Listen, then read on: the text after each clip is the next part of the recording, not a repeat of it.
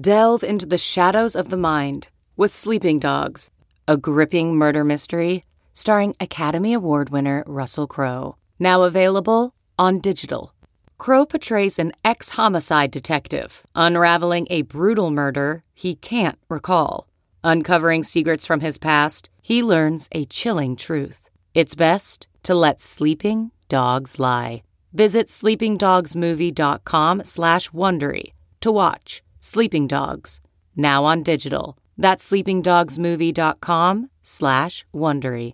CarMax is putting peace of mind back in car shopping by putting you in the driver's seat to find a ride that's right for you. Because at CarMax, we believe you shouldn't just settle for a car. You should love your car.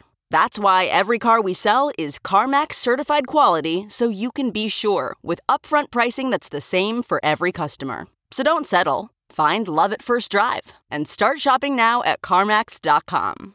CarMax, the way car buying should be. Time now for the Yahoo Sports College Podcast with Dan Wetzel. And Knight is considered the general. That was his nickname. Krzyzewski's the general. Generals are not fly-off-the-handle emotional lunatics. Pete Thamel. I honestly think it's a litmus test of the Duke brand to some extent, right? And SI's Pat Forney. She's got a strong-ass hive, man. Here's Pat, Pete, and Dan. Welcome to the pod. I would say the greatest college basketball coach any of us will ever cover has retired, or is going to retire. Announced his retirement. We get one more year, Coach K. It's a lot of snark that he just wants a farewell tour and lots of gifts. I applaud that kind of grift. But actually, I'm happy. It makes a very interesting college basketball season. Coach K's final year. He's got a decent team. What will he do? Hey, we need all we can get. So, Coach Mike Krzyzewski. And one of the first things you learn is how to spell, as a sports writer, is spell that name and then say it. Can't just write Coach K in all your articles.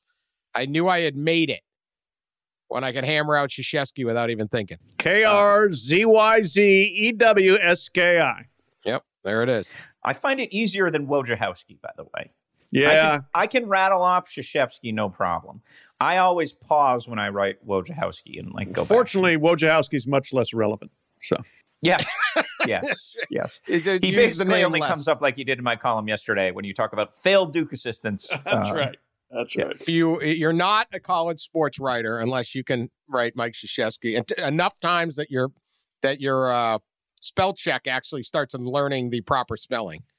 That also is a big ding. No, Coach K has retired. 1,170 victories and counting. 46 years. 41 of them at Duke, 5 national titles, 12 Final Fours, absolutely absurd record of success. I think it's 28 lottery picks. Just a amazing standard that he has held. He held his press conference on Thursday, just before we tape this. Couple things happened. One, nobody asked him how he still has jet black hair at age 74. Still the greatest achievement of Coach K, or mystery. Not saying there's a recruiting violation, but I'm just wondering how many 74-year-olds have black hair like a 10-year-old and insist they don't dye it. Yes. How does he do it? Pat and I would like to know. I can tell you that. Oh, you're kidding me? How'd you do this? I had more gray hair in my early 20s than he has in his mid-70s. Amazing. At this point, fellas, you can't be dyeing your hair. It'd be like LeBron fixing his hair, you know? You just got to go with it. You got to go with it. No, eventually, if you keep doing it, it becomes a thing. Like Mike Krzyzewski, if he is dyeing it, then we're just making fun of him. Right? Like, so eventually, like, if you put the wig on or you have the hair plugs or you dye your hair, it doesn't look right.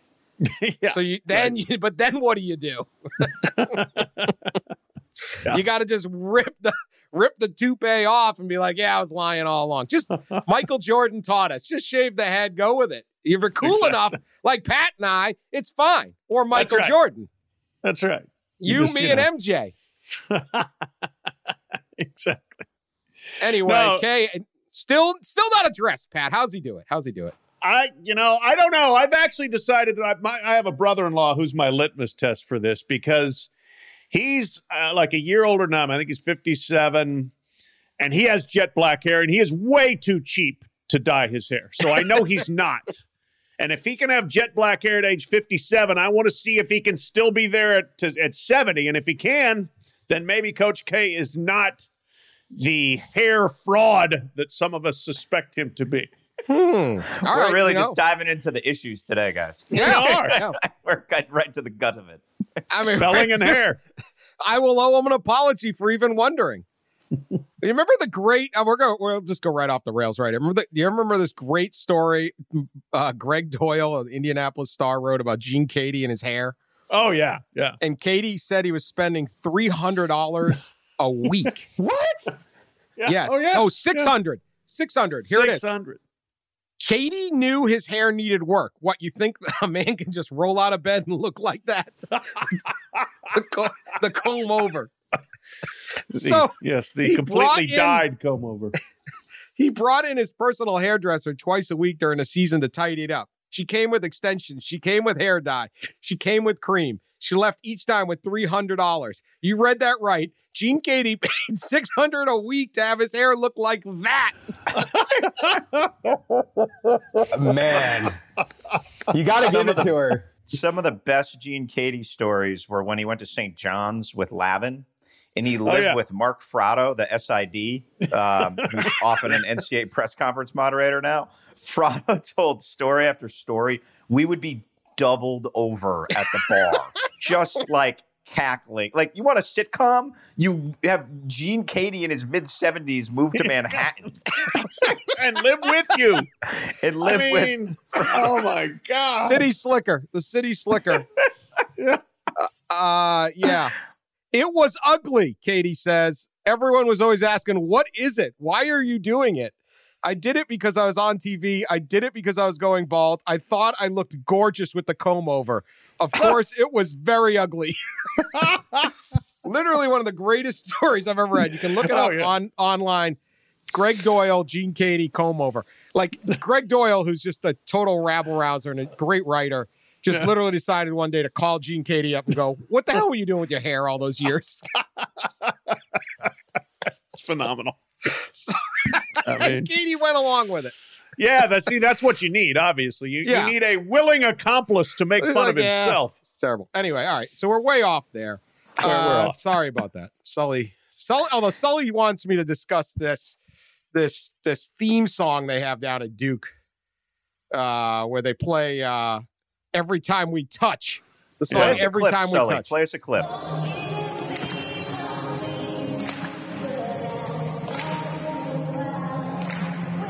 Cascada. I don't know. And they do it at Cameron. It's like they're, it's like when the Red Sox started playing Sweet Caroline. That's when I stopped becoming a Red Sox fan. It's just annoying. And it's like they got to have this little thing. I don't know. Kay did that. But anyway, the presser. I just Googled Every Time We Touch, and I'm worried like the overlords are going to come fire me. Yeah, be careful with the Google there. Yeah. But no, they play it sometime during the second half. I don't know whether it's like the under 8 timeout, I think maybe, or something at Cameron. And it is just a mountain of cheese whiz. I mean, it is a cheesy song, and it is all of these cheesy Duke kids, and then the Duke faculty. And I distinctly remember being there for one game against like Carolina or Virginia or something, and the school president is dancing like the biggest nerd in America, to the song. And it's just like, oh my God, this is so Duke for better and for worse. And that's part of, the whole Krzyzewski thing, the culture that they've built is awesome, and it's cheesy, but it is unique. And how many places tried to copy the whole Duke culture and home court advantage and everything else. And there's still only one Cameron Indoor, and there's only been one Mike Krzyzewski. There's only one Cameron Crazies. Yeah. There's only one Krzyzewskiville. Yep. There's only one guy with 5 titles other than Wooden, which is a whole different era. We can get to all that. Yeah, I mean, we're making fun of him. And you know what? This is why I'm going to miss it so much, is He's a guy everybody knows, everyone has an opinion on. You could hate Duke to death, fine, no problem. You could love him. You could be whatever it was. Duke mattered. This guy mattered. When he came to your town, I don't care if it's some little spot in Tobacco Road or it's Madison Square Garden. There was a buzz. Duke is in the house. To be able to do that for 40-something years almost, at least make it that way for 30 plus, is absolutely incredible. And that's really what I'm going to miss about him. He's just an incredible figure, incredibly smart guy, great coach, great leader and all that. And even the things that rubbed you the wrong way were like great things to, it's not like a really bad thing that rubs you the wrong way. It's like your little cheesy song. Yeah, right. Yeah. Okay. Right. Yeah. So we've all gotten to know Kay in some level, right? I don't think anyone's ever got too close to Kay, maybe John Feinstein, but we've all had interactions with him. I've enjoyed covering him as a reporter, in part because there's a challenge. Like Kay wants to challenge you. A lot of reporters, you go talk to Jay Wright. Jay Wright's not going to challenge you, right? But Kay is from that guard. Boeheim's a little bit like this. Roy was like a little too cheesy to be like this, but Kay would read. He would know what was written. He was always very well aware. And I always enjoyed so at press conferences, he'd always send zingers back. I remember a funny case story at an NCAA tournament once. I forget which Duke team it was, but their defense was pretty lousy, and he always prided himself on defense. And I asked a question in the press conference, and I said their defense had been pedestrian. I was trying to be kind, their defense was bad. And he was like, pedestrian? So they crossed the street? He was like, I don't know what that means. And so we went back and I was like, mediocre, back and forth, stuff like that. So that to me is Kay, it's just sort of being Kay, I guess, in some ways. I covered him on a couple of USA basketball things, the World Championships in Turkey and the Olympics in Beijing, I guess. And appreciated him in those settings, maybe a little bit more, because especially that time in Turkey, I was pretty much the only reporter there. So you go to practice, you actually Boeheim was on the staff. You just sit around, and a lot of the Duke assistants, Collins and Wojo at the time, were there. And so you did get a little peek into him, how he operated, how he worked. And you certainly have to have an appreciation. But Kay was good, especially in later years. Tom Konchalski passed, the legendary recruiting guy. I texted Kay. He got back within 10 minutes. And no small talk, no anything. He just wanted to talk about Tom, and he was great. He was eloquent. There was that pinch of drama, you mentioned. He was so effusive in his praise for Tom Konchalski, the late scout, who was obviously a wonderful guy. But yeah, he's always to me been a really interesting, intriguing guy to cover and to kind of slowly get to know. Kay isn't. The joke about Tom Izzo is you get an elevator with him. He'll tell you his life story and who paid what for what player by the time you get to the 5th floor. And Kay just was not that way. There was a little bit of a guard, a little bit of edge, and I appreciated kind of having to put in the work there. Yeah, I mean, he to me, he's the smartest of coaches. The only guys from college coaching that I would even really kind of put in his area, just in terms of you're talking to a super sharp guy, were Knight, Brad Stevens, and Pitino. And all three of them didn't maybe have as much as Krzyzewski. First of all, he won more than they did. He stayed in one place more than they did. He survived longer. But he had an ability, or has still an ability, after a game to articulate, to analyze, to empathize, to kind of, I think, get everything, of when it was a great game. He said it, and he appreciated the fact that he was involved in a great game. Oftentimes in defeat, now he could be prickly. To your point, Pete, he would challenge, he would go back at you, which was fine. I never. Now he bullied the student media once or twice, which I thought was bullcrap. But on the whole, I think he had respect, but a little bit of moxie for the media of, okay, you're going to ask me about this game. Well, you better know what you're talking about, because I definitely know what I'm talking about. So let's talk about it. So I loved his post-game press conferences, and there have been times at Duke especially where things are going to overlap with him, whether it's the player locker room, whether it's the opposing coach. Krzyzewski always won for me. Like if you're deciding where you're going to go or who you're going to listen to, because he was the best interview. So from that standpoint, invaluable, I thought, to our business. And to Dan's point, I mean, he was the guy when he showed up in a town at a gym. I mean, there was response, big response. Some loved him, some hated him, whatever. I still very clearly remember in 1992 in Philadelphia, the open prep before they played Kentucky, right? They played Sweet 16 against Seton Hall. Bobby Hurley against Danny Hurley, then 2 days later against Kentucky. But they had the open practice the day before the Sweet 16 game. I had never seen an environment like that in an NCAA tournament. I'm still not sure I have. Flashbulbs, screams, people going crazy when Duke took the floor. And that team with Leitner and Hurley and Hill was as big a rock star group as you're going to see in college basketball. He was involved in I looked these up, a number of the highest rated TV games of all time. As recently as the season that he had Zion. Now, a lot of this is because Zion, but he put together the Zion Williamson, Cam Reddish, R.J. Barrett. That Duke team, they averaged 1 million more people watching Duke games that year on ESPN than the average of all the other college basketball games. Wow. 1 million people. Yeah, they were throwing, from like 2.2 million to 1.2 million. But huge bounce. So, yes, Zion is part of that. But he got Zion, right? He won the recruiting battle. He got all these kids. And then he'd let them shine. I loved a couple things about Coach K. He was he had a great respect for the game.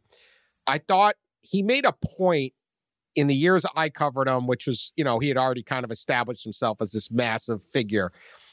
Every game I ever covered, he would take time before or after a game to talk about the other team's players and say something really nice about those players, that he's a really good player. I love the way this kid, and I always thought that must mean so much to those kids and their parents.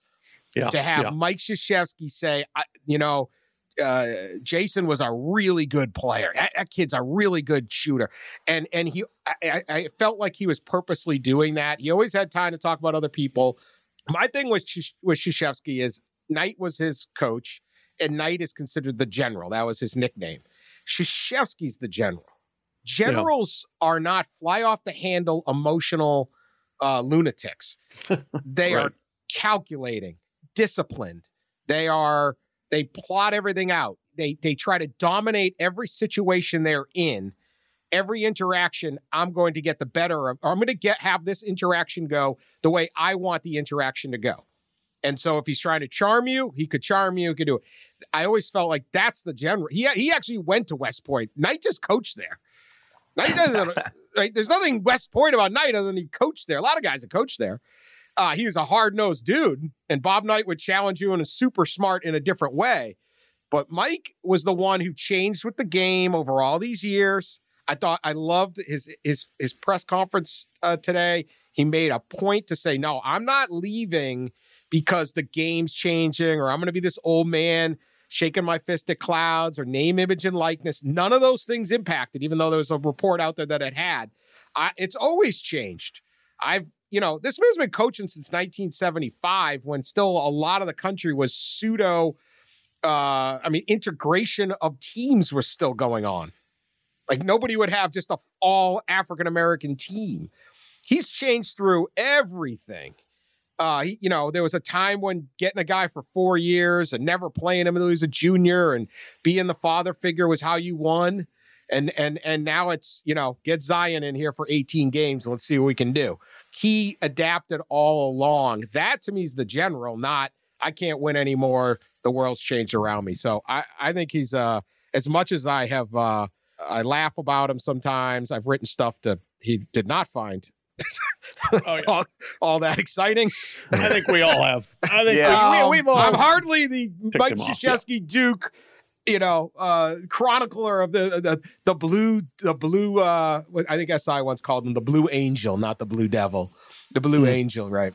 And as for yelling at Duke students and their reporters, those Duke kids have never been challenged about anything bad in their entire life. The fact they finally got yelled at and their daddy couldn't call up and solve the problem. Good, yell at more Duke students. Screw those guys. Oh, no. Coach K yelled at me. Classism. Here we go. Thank God. Yell at him, K. Son of Polish immigrants from Chicago. He ain't going to take a lot. I love these Duke kids. Yeah, whatever. They wouldn't have loved you. Two little K details that to double down on what Dan said about him always highlighting players from the other team. One is an assistant coach at BC told me once that K addresses in the handshake line every assistant coach on every staff by name. So he makes it a point to learn the names and go through when he goes through the line and say, hey, great job. That's just like, that's a little bit of the core of who K is. Another thing I always found interesting was, I'm sure, Pat, you went on his radio show at some point, right, to talk about something, Coach K and Beyond or whatever was on series. Yeah. He always would send a handwritten thank you note when going on. Yeah, which is just like one of those things that doesn't necessarily, that's a throwback K-ism that I always just found to be quintessentially him. Oh, yeah. Yeah. No, he's good at human touch, those kind of things, which I'm sure has helped him immensely in recruiting with players and with parents. So, that's part of the K package. And going briefly to like post game and what you said, Dan, about the players. I mean, I will never forget being there in Philly for the great 104-103 Duke Kentucky game. And Krzyzewski's absolute first instincts after, oh my God, we won, were all like, hey, I want to tell these Kentucky players and I want to tell Kentucky how great they were. And he went to Sean Woods on the floor. And then the most amazing thing, he goes to Kaywood Ledford, the legendary radio guy for Kentucky, who is signing off of his last ever broadcast. Is like, Kaywood, can I say something? And Kay was like, well, yeah. And they hand him the headphones.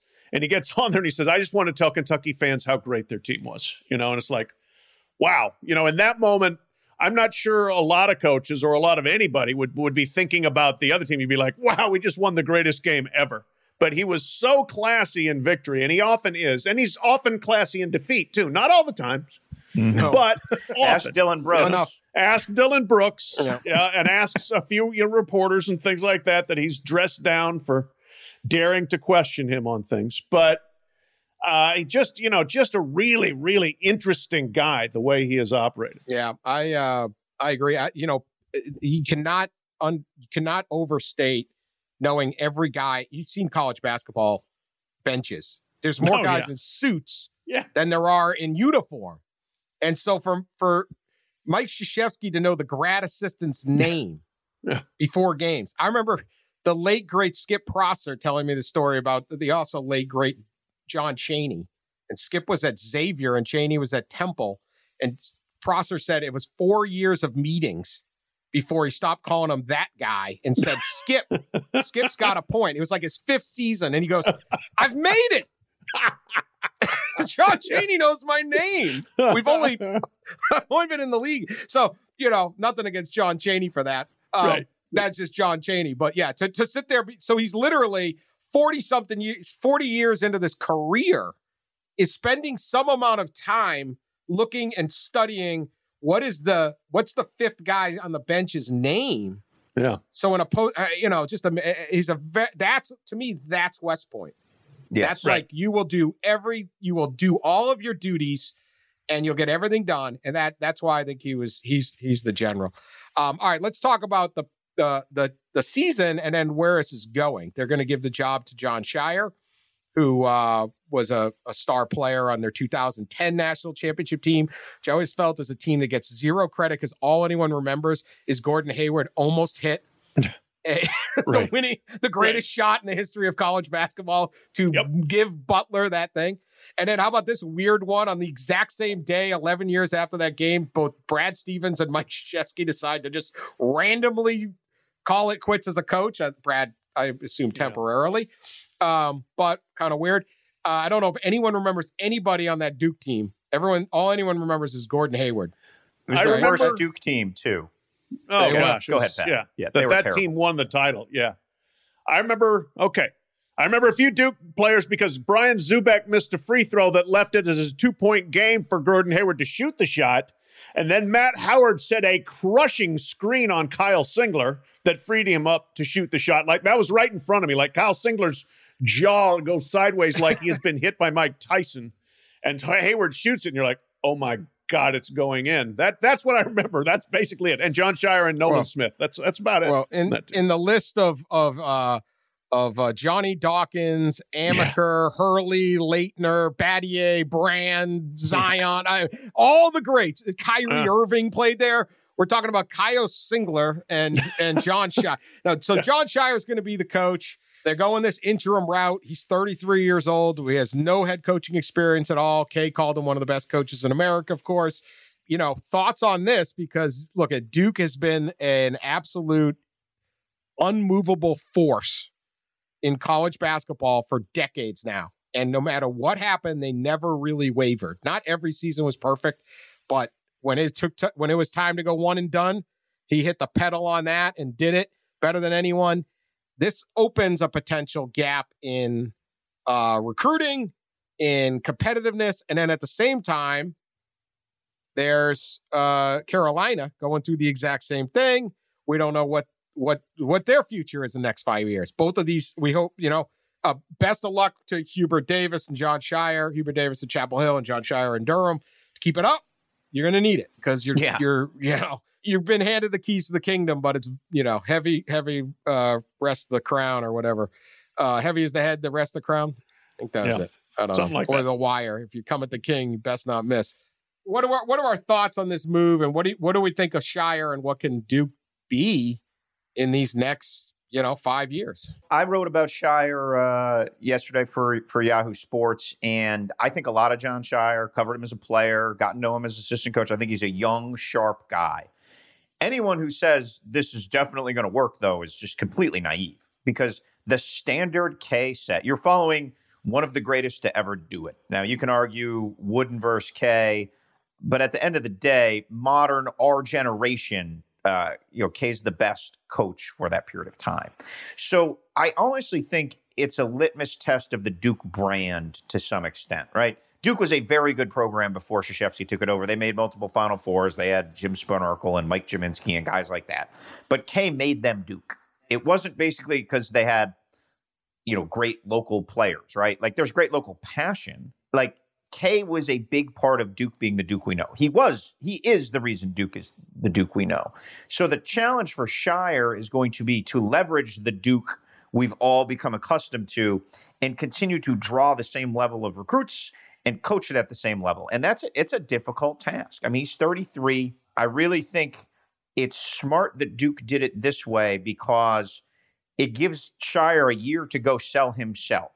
And it gives recruits a year to get used to the idea of K being gone and what it can look like. This is where I give Duke a lot of credit. Their facilities are unbelievable, right? The marketing around their program is the best in the sport. Kentucky's is very good. But they release all the things of like the number of dollars their graduates have made, the NBA contracts. Like, Duke has done an unbelievable job maximizing its 4 elite decades under Krzyzewski. So, and obviously it's an elite academic institution. So everything is wired up for Shire. Now he just has to go do it. And it's going to be an immense challenge. I think he will do fine. Either he or Hubert, one of those isn't going to work, right? Like, these both aren't just going to go on these marches. One of them is going to be Matt Doherty. And I don't know who. They're both very capable coaches, and they both have great brands to take care of. One last thought I had is, how far are we from Adrian Autry taking over from Jim Boeheim? And how far are we from Jim Larrañaga leaving? The whole ACC could look radically different, a year from today. I really do think that generation is on the cusp. I think that we will be seeing a lot of these changes hand down. So it is interesting that the two biggest jobs in the sport did not go outside. They did not try to hire the up-and-coming mid-major guy. I could have seen Porter Moser at Duke. Right? Wouldn't he have been a good Duke fit in a lot of ways? Here's a question, and I don't want to cut into Pat's side, but who would you have hired if you were Duke if you went outside? Boy, I don't know. I think there would have been plenty of candidates. Okay, sure, no question. I'd go Jay Wright if you could get him. Well, that's I start with think Jay. you get him. I'd go with Brad Stevens if you can get him. Yeah. Brad Stevens ain't coming back to college. I know. Yeah. Jay Wright's not leaving Villanova. I'm just saying. He said whoever. Yeah. So gettable, somebody you get a gettable guy. Yeah. This way. So I threw a couple names in my column yesterday, and they didn't come like easily and organically with no Duke ties. I put Mick Cronin and Chris Holtmann as like elite coaches of that level who could go. I don't think Duke would hire Scott Drew. Why not? Well, I mean, we've talked about this on the pod before. I mean, there's a reason why he's been at Baylor all those years, right? Indiana didn't. Yeah. Indiana had a logical pathway to look at him. I think he would have gone to Indiana, and they didn't go down that path. So I think that the smoke that surrounded Scott Drew's early career has not left Scott Drew. That may be fair. It may not be fair. And I don't think winning absolves that reputationally. I guess not, but how about the smoke that surrounded the end of Mike Krzyzewski's career? That's my amazing at a school. If Duke's going to say, no, we're too clean to hire Scott Drew, then what are we doing here? I don't quite understand. I don't deny that that's the thought process, but I think it's also specious, Well, that's the sport. If the Zion Williamson stuff, we talked a couple podcasts ago about his, alleged payments to his dad through a furniture store credit account. Ashley Furniture, baby. Okay, that is something Jerry Tarkanian didn't think up, or he would have done it. Yeah, he's mad that he didn't think of it. Like, if that happens in the 90s or the 80s, you're done, right? Like, John Calipari. The throw rug inducement, as Pat. They took John Calipari's first Final Four because Marcus Camby took money from an agent his last year. Everybody gets caught taking money from an agent now. They don't even investigate it anymore, right? And that's fine. That's the deal. But if you apply today's scandals to the old tisk, oh my God. Look, Will Wade's coaching. We bring it up every podcast. The man is on an FBI tape. He's coaching. Nobody gives a crap anymore. So I don't know. All right.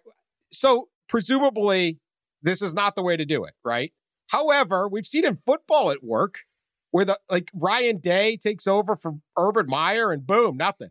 Lincoln Riley takes over at Oklahoma. Boom. William Christopher Sweeney. Now, he wasn't replacing a legend, but he just give him the Clemson job, and look what the hell happened there. You don't know. Some of these places, the institutional might is enough. Is Duke it? I don't know. Because Duke doesn't have that recruiting. When Kay called, or you called for Kay, it didn't matter where in America you were from. That family was like, yeah, come on in and visit. You're getting a home visit. I mean, that's the easiest home visit you're ever going to get. Yeah, I'll have Mike Krzyzewski.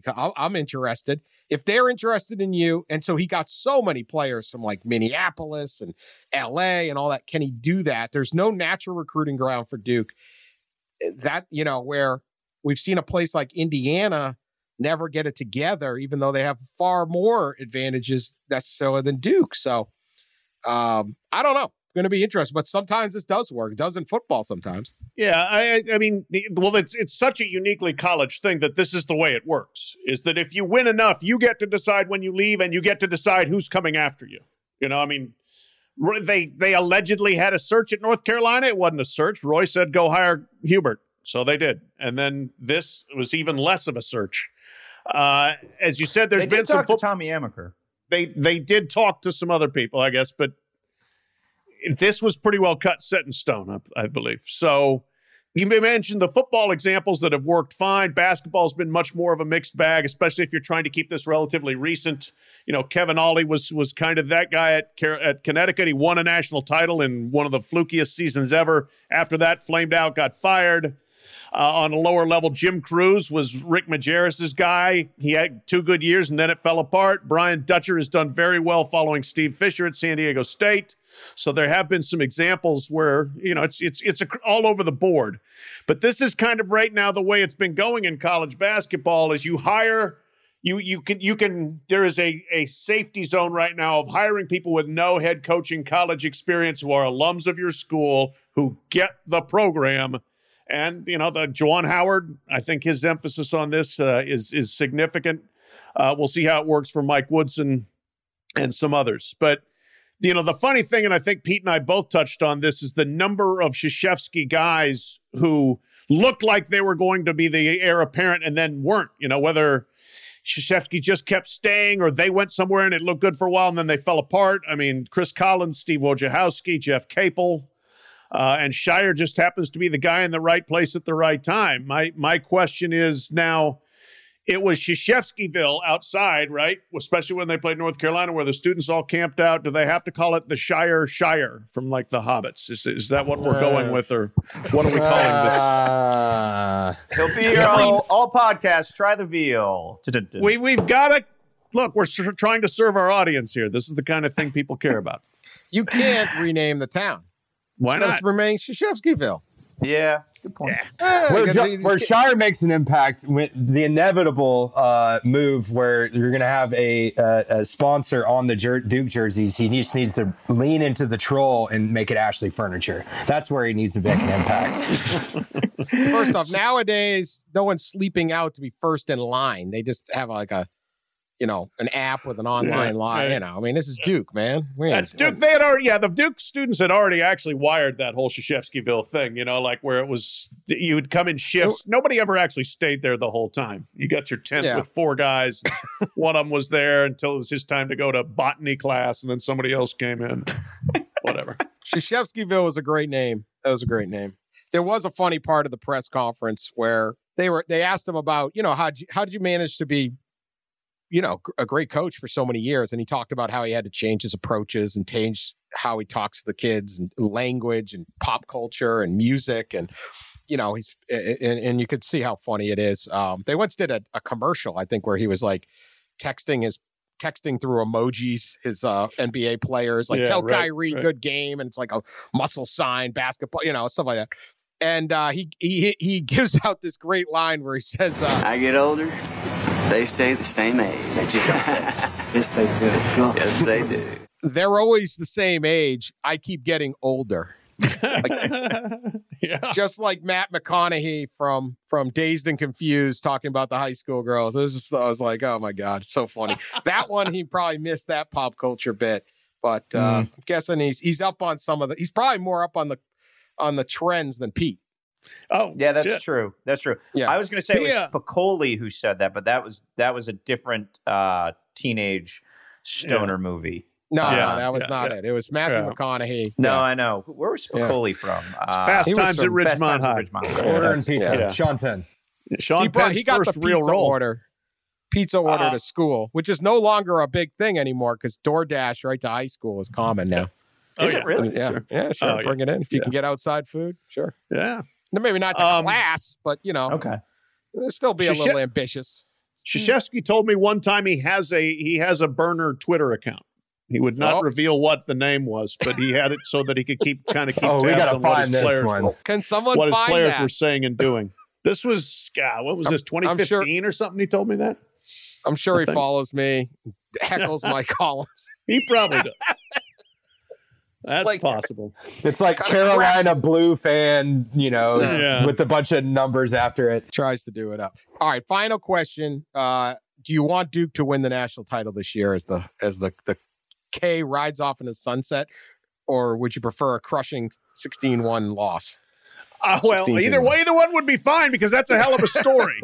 I think the best story is them making the championship game, and then I don't care whether they win or lose. We've written all the stories up to that point. Butler beats him in a last-second shot. Butler beating them at the end would be perfectly fine. That would be great. If they lose in a 1-16 game to Mercer, or who was the other one that beat them, Pete? The Lehigh. Other, like Lehigh. If one of those teams beats them, that's fine too.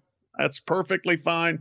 Anything in between, like we don't want Duke to be a 5 seed, who loses a 4 or 5 round of 32 game. We need better than that. You know what I'd like to see? It would juice up. So we've all kind of lived through the last half dozen or so college basketball seasons that have had variance and relevancy, right? Like the Zion season, people were fired up. This last season I thought was very good, but there's been some sleepy college basketball seasons. Fair or not, that's my opinion anyway. The hardcores are always going to have the hardcore, but there's been some seasons where you're like, all right, when Pat and I really dive in January, February, and you're like, okay, what's interesting? And sometimes you're manufacturing what's interesting.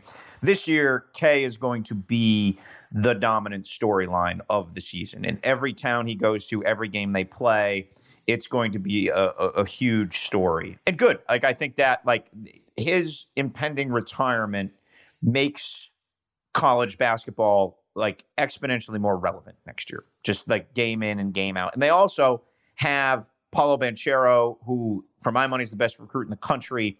They have Trevor Keels. They got a couple other kids coming in who are going to give them, again, this isn't Zion and Reddish and RJ, but it's a pretty darn good core for them to go make a run at it. But I was surprised they have not shared the ACC title since 2010, I believe. And I don't think they've won it outright since 2006. And again, they've had great teams. But I think for K going out, winning the ACC, because he's such part of the ACC's DNA, would mean a lot to Coach K to go out and win the conference title. Like, he's a throwback guy where that kind of stuff really matters. And so I think that will, like, the ACC race becomes more interesting if he can sort of climb that mountain one more time. I tell you this.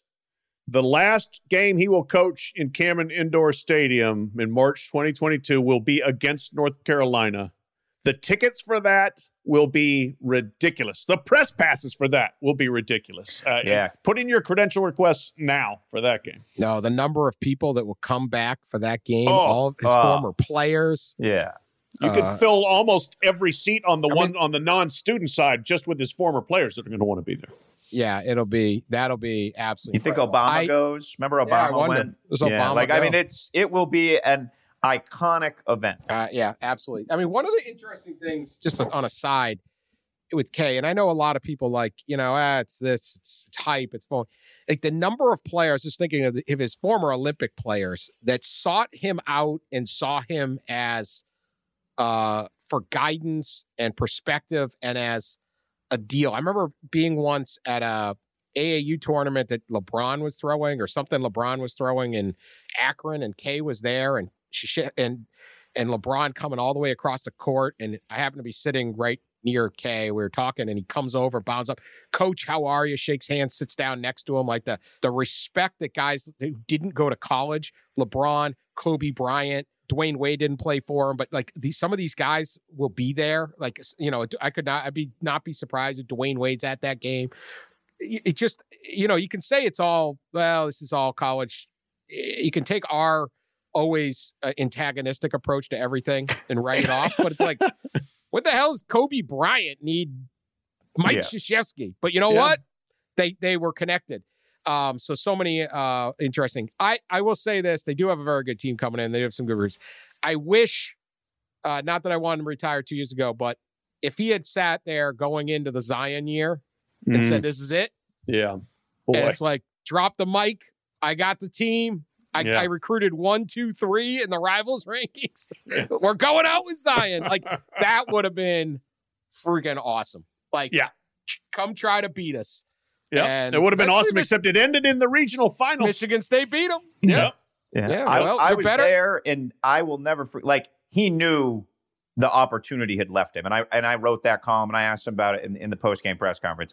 He knew this was a once in a generation team moment, sideshow compilation of talent, and that it was squandered. And look, and that realistically could have been his last chance. So for that to not go to the Final Four will go down as one of his best teams to not have done it. And you could tell he knew that opportunity had slipped away. Yeah. Cassius Winston. I got a quick theory, Dan, on your thought on why some of these pro guys, maybe even especially guys like LeBron and Kobe, kind of gravitated to him to a degree. Those guys from age 17 or possibly even younger were in transactional basketball situations, right? It was all business from LeBron, like from 15 on. He coached them in an Olympic setting that was different. He was not, it was business, and they wanted to win, and they needed to win. There was a national imperative to win, and there was pressure, but they were going to win. And I think that they could have a relationship that was very different than pro coach, pro player. And maybe, they didn't get that college chance to have that relationship before. And here's this guy that excels in those sort of relationships. So I wonder if that has some sort of part in it. Interesting. I covered the last 3 basketball Olympics, not every game of it. I think Pete was really on the beat one year in Rio, but I did Rio, I did London, I did, no, you were in Beijing. I mean, Beijing, yeah. London, and Rio, all of those. And I was around that team. And I remember, I think it was in Rio, I'm pretty sure it's Rio, Carmelo Anthony became the all-time leading scorer in USA basketball history. Okay, and he'd scored, 28 points on, Lord knows what team they Angola. Yeah. And I always thought, I was kind of laughing when they did. I'm like, this is the ultimate Carmelo Anthony accomplishment. Like, I scored the most points on a team that scores 1 million points and no one even knows. Who keeps track of this stuff? Wait, this is an actual record? But afterwards, Kay did his press conference and he has Carmelo there and he went on and on about what an accomplishment this was and how much he loved Carmelo Anthony and the respect he had for the way he brings the game. And I undoubtedly, that relationship, like, this was not just something for Coach K. It was like, I'm going to celebrate Carmelo Anthony for this accomplishment that I think probably means a ton to Carmelo Anthony, who post Syracuse really made a ton of money and scored a ton of points, but in the NBA never had that gear to be the truly great champion that the other guys his age, certainly LeBron and Dwayne Wade, had, where they would strangle you for a championship. Carmelo was just going to shoot jumpers. But he made this big point to make this the story. And, that, I just thought of that when you brought that up. And I'm sure in Carmelo's mind, like, that was one of the nicest things anyone's ever done for him. Plus, you weren't going to trade him. Not going to trade him, not going to cut him. No Can't doubt. trade him once you're on the team. Yeah. The one other one I alluded to earlier, Brad Stevens, stepped down as the Boston Celtics coach to become the director of basketball operations. He apparently, he's taking over for Danny Ainge, who once hired him. Danny Ainge, I will say this, he was the GM there, won a championship. He had a phenomenal quote on his way out, which I saw and I retweeted when they asked if he wants to coach or wants to work again. He says, I want to work, but I don't want to do very much. So there's not many people out there looking for someone to hire to do very little. Danny Ainge speaks to all of us, doesn't he? Yes. We all want to do little. Yeah. At least it was honest, not one of the, I got to get back in there. I think I got something to give. It's like, I want to work as long as it's easy. Yeah. I am unbelievably rich. I don't have anything to do. I want to be a GM, but do I really want to fly all over the country and watch games? No. Anyway, Brad Stevens taking over as the GM. To me, I'll throw it to Pete on this. I know you have thoughts, but one more sign that he isn't coming back to college basketball, in my opinion. He doesn't want to coach in the NBA anymore. He could have gone to Indiana. He didn't. Ergo, where exactly is he going? Had he made a big stink and said, I want to be the Duke coach, he could have back-channeled that maybe. Who knows? Maybe.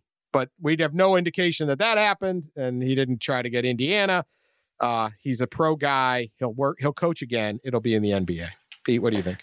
Yeah, I don't think, and I said a little bit earlier, I don't think there's any chance Brad Stevens comes back to college basketball. And I know every time there's a big opening or anytime Indiana's sideways, everybody's like, Brad. But the Indiana desire to get Brad Stevens was very real. His level of interest was not real. He was polite because Brad Stevens, who we know is like a polite guy, right? So but there was not nearly the level of engagement considering the amount of oxygen that was put to that story. And I don't think any NBA coach is ever going to go back to college unless you're like Eric Musselman and you just don't have any other chances. Like, especially, and you guys know Brad, like, he loves the basketball, all right? He wants to figure out how to, change pick and roll coverages. And he was an early analytics guy. He loved the numbers. He loved the challenge. I remember him telling me once, like, his favorite part of the day is at like 6 a.m. He would get up, he would go on KenPom, he would get all the numbers. He would have already watched the film and like figuring out the game plan to beat the other team. That's what gets Brad Stevens out of bed. It is not, let's call this AAU coach and try to get this guy in on an unofficial and, like that type of stuff. He hated, and that's college basketball. And in the 8 years he's been gone, the nonsense has only increased exponentially. And so I don't see a pathway back to college for Brad Stevens. And I bring this up only because as soon as he stepped down, people are like, oh, well, maybe he'll be. No. It's just, I don't see that happening. I'll be very curious how much he likes being a general manager. He obviously is a really smart guy. And so people were questioning, well, he doesn't have the credentials. He doesn't have, Brad Stevens is going to be fine. He's going to evolve. He's going to figure it out. I remember when he got hired at the Celtics, I asked him at one point, I was like, hey, are you going to learn the salary cap? And he was kind of like, we have people to do that. So there will be, I think, an energizing challenge for him. But I do think, was it 7 or 8 years in Boston? 8. Yeah. I think being an NBA coach in one city for 8 years is it's a unicorn run, right? There's Greg Popovich, but really that amount of time is anomalous. I think this is going to give him time to find a new challenge, to really engage in some new stuff, to give another voice to a young core who probably needs another voice, and give Brad some time to recharge. So I'm excited to see this step, and I think it's a step further away from him going college basketball, not a gateway back. It is interesting. When I heard that he was basically going to the front office, that conflicted with what you said, that, that's what gets him out of bed is the game plan for the next game and coaching the game. And so it's that does seem counterintuitive. It doesn't mean he can't do it by any means. I mean, as you said, and I said earlier, one of the smartest guys I've ever talked to in college basketball coaching. But it does seem like a step outside of what he's truly gifted at. And maybe he needs a break from the players. Maybe the players need a break from him. His tenure in Boston was good. It was not great. The declining returns the last few years, they underachieved. They were a frustrating franchise in recent years. But his record was good enough that he will get other chances to coach in the NBA. I agree. I don't see him coming back to college. I do still think that fantasy dream will be out there for everybody who thinks that their school is good enough to try to get Brad Stevens. I just don't think it's ever going to be realistic. Same thing it's been with Billy Donovan for however long since he left Florida. It's like, he was so good in college. Surely he'll want to come back and coach our team. No, he's probably not going to. All right, this is quite a story. Those of us in the TikTok community. I give you credit, Dan. You were ahead of the curve on TikTok. You saw it coming. We got the TikToker YouTube boxing card coming up. It's going to be pretty exciting. Plus, those of us in the TikTok community, says Dan Wetzel. Yeah. Wow. Plus, what a quote. Floyd Mayweather is actually fighting Logan Paul this weekend. And just weep. Just weep. God, Floyd. Floyd can make a buck, man. I respect him.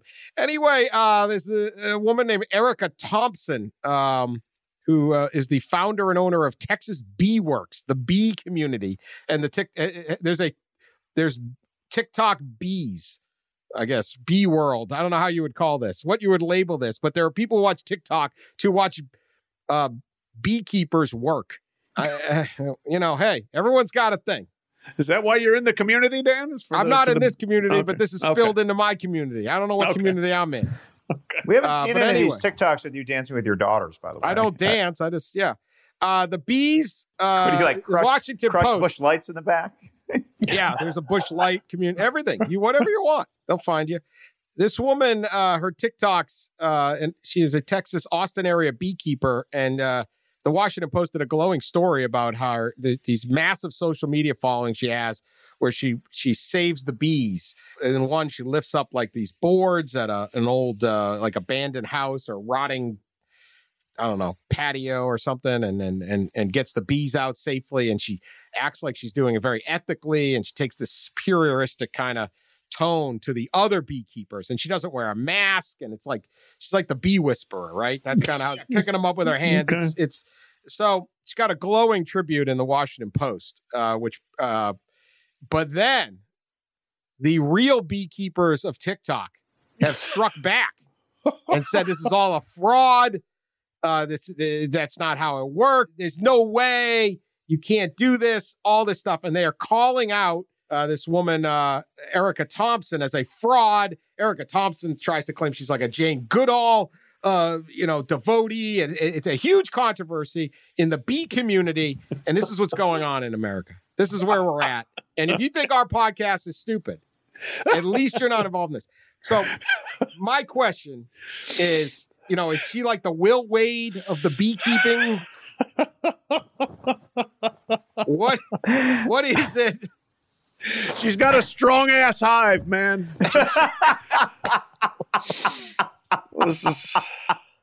Do not underestimate this woman. We have a bee beef. I love this. This is fantastic. This is basically it. It's like Will Wade giving a lecture on how to recruit well, and all the other coaches going, "Oh, he's paying them." What are we talking about?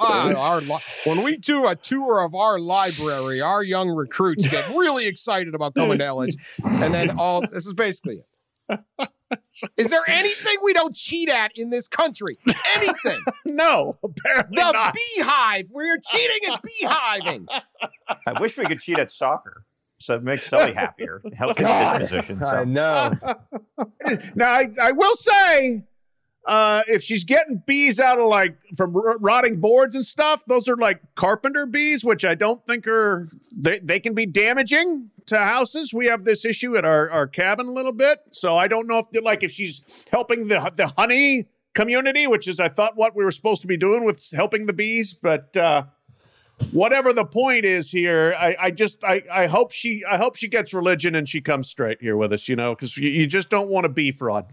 Come on. We need all our beekeepers to be upright, honest people in America, don't we? Pat, furthering his audition for the Discovery Channel, he could definitely be like the Animals Attack color guy. And maybe you can get the sideline guy for the bee feds. Sideline reporting from the bee beef. I love it. Yes. You'd look great in one of those bee costumes with the mask. Yeah. Mostly because you'd see a lot less of me. Yeah. All right, one more story here. In China, they're in the front line. China's a very big country, and so they're on the front lines of this animal war thing, as you'd imagine. A lot of people, a lot of animals. Yeah, a lot, just a lot. China is just a lot.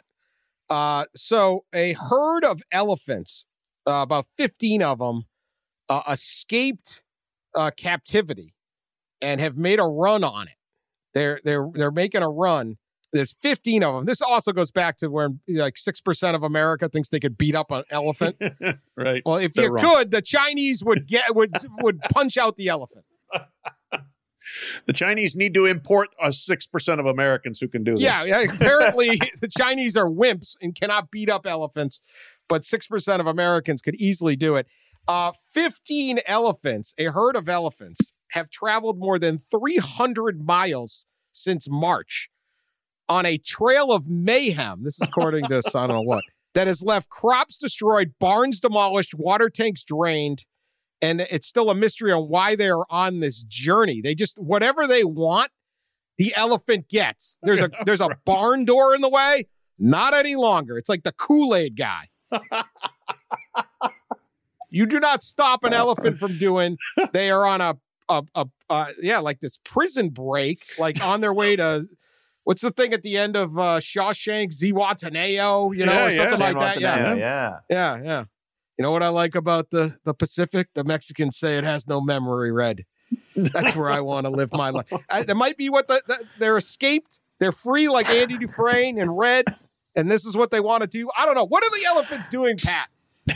Well, I think they're making a run to the sea, I think, and then they're probably looking to expand and go across the ocean and take over another continent. This is clearly, if you go back to Constantinople, who used elephants to help defeat the Romans back in the day for Carthage, right? Pro Carthage.